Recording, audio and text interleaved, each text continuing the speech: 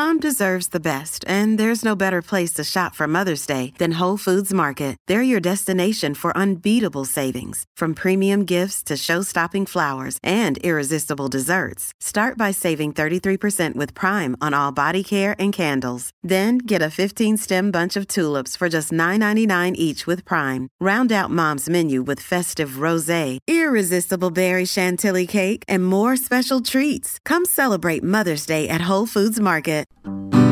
You're listening to a flash briefing from MLive with your host, Jessica Shepard. This is Michigan News from MLive for Wednesday, October 13th.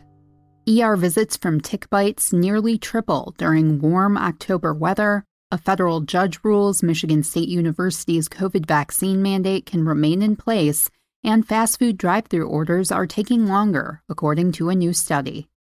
The warm October has led to a long-lasting season of ticks, some of which pose a risk to humans.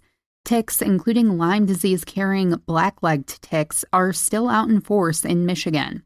Their staying power this season is evidenced by new data from the Centers for Disease Control and Prevention, which tracks how many hospital emergency department visits are made each week in various regions of the U.S. Michigan is in the CDC's Midwest region, which has seen a big spike of ER visits due to tick bites in the past week.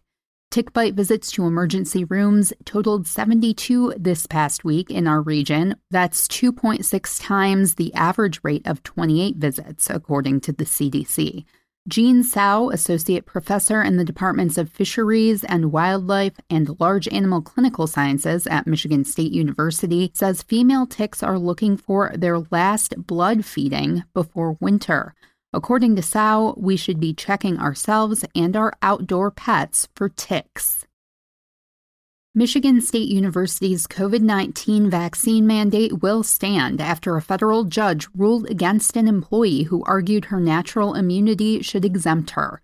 Gianna Norris, an MSU administrative associate and fiscal officer, sued President Samuel Stanley and the university's Board of Trustees in late August in the U.S. District Court's Western Division of Michigan, saying she has received medical advice from her immunologist that she doesn't need vaccination due to her natural immunity.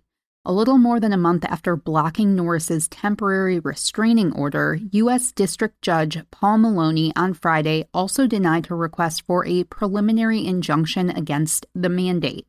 Among his many reasons is that, quote, there is no fundamental right to decline a vaccination. Norris's employment is not constitutionally protected, Maloney wrote in his September 1st denial of the temporary restraining order, as Michigan law states employment relationships are terminatable at the will of either party. Therefore, she can be fired for not receiving the vaccine, he wrote. If you find yourself waiting longer at the drive-thru only to end up with something other than what you ordered, you're not alone, according to a new study. A 2021 C-Level HX report on fast food drive-thrus found that service times are slower this year, and customer orders are less accurate.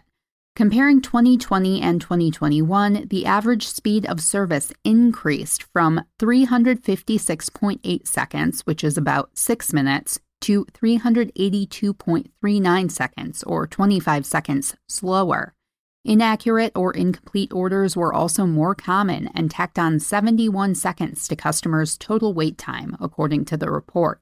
For the study, C-Level HX analyzed 1,492 drive-thru stops at some of America's favorite fast food restaurants, including Arby's, Burger King, Chick-fil-A, Dunkin', KFC, McDonald's, Taco Bell, and Wendy's.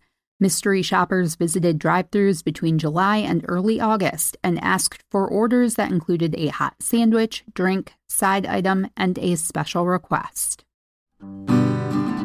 You can always find the latest Michigan news by visiting mlive.com, and make sure to check us out on Facebook, Twitter, and Instagram. You can find all of our podcast offerings at mlive.com/podcasts.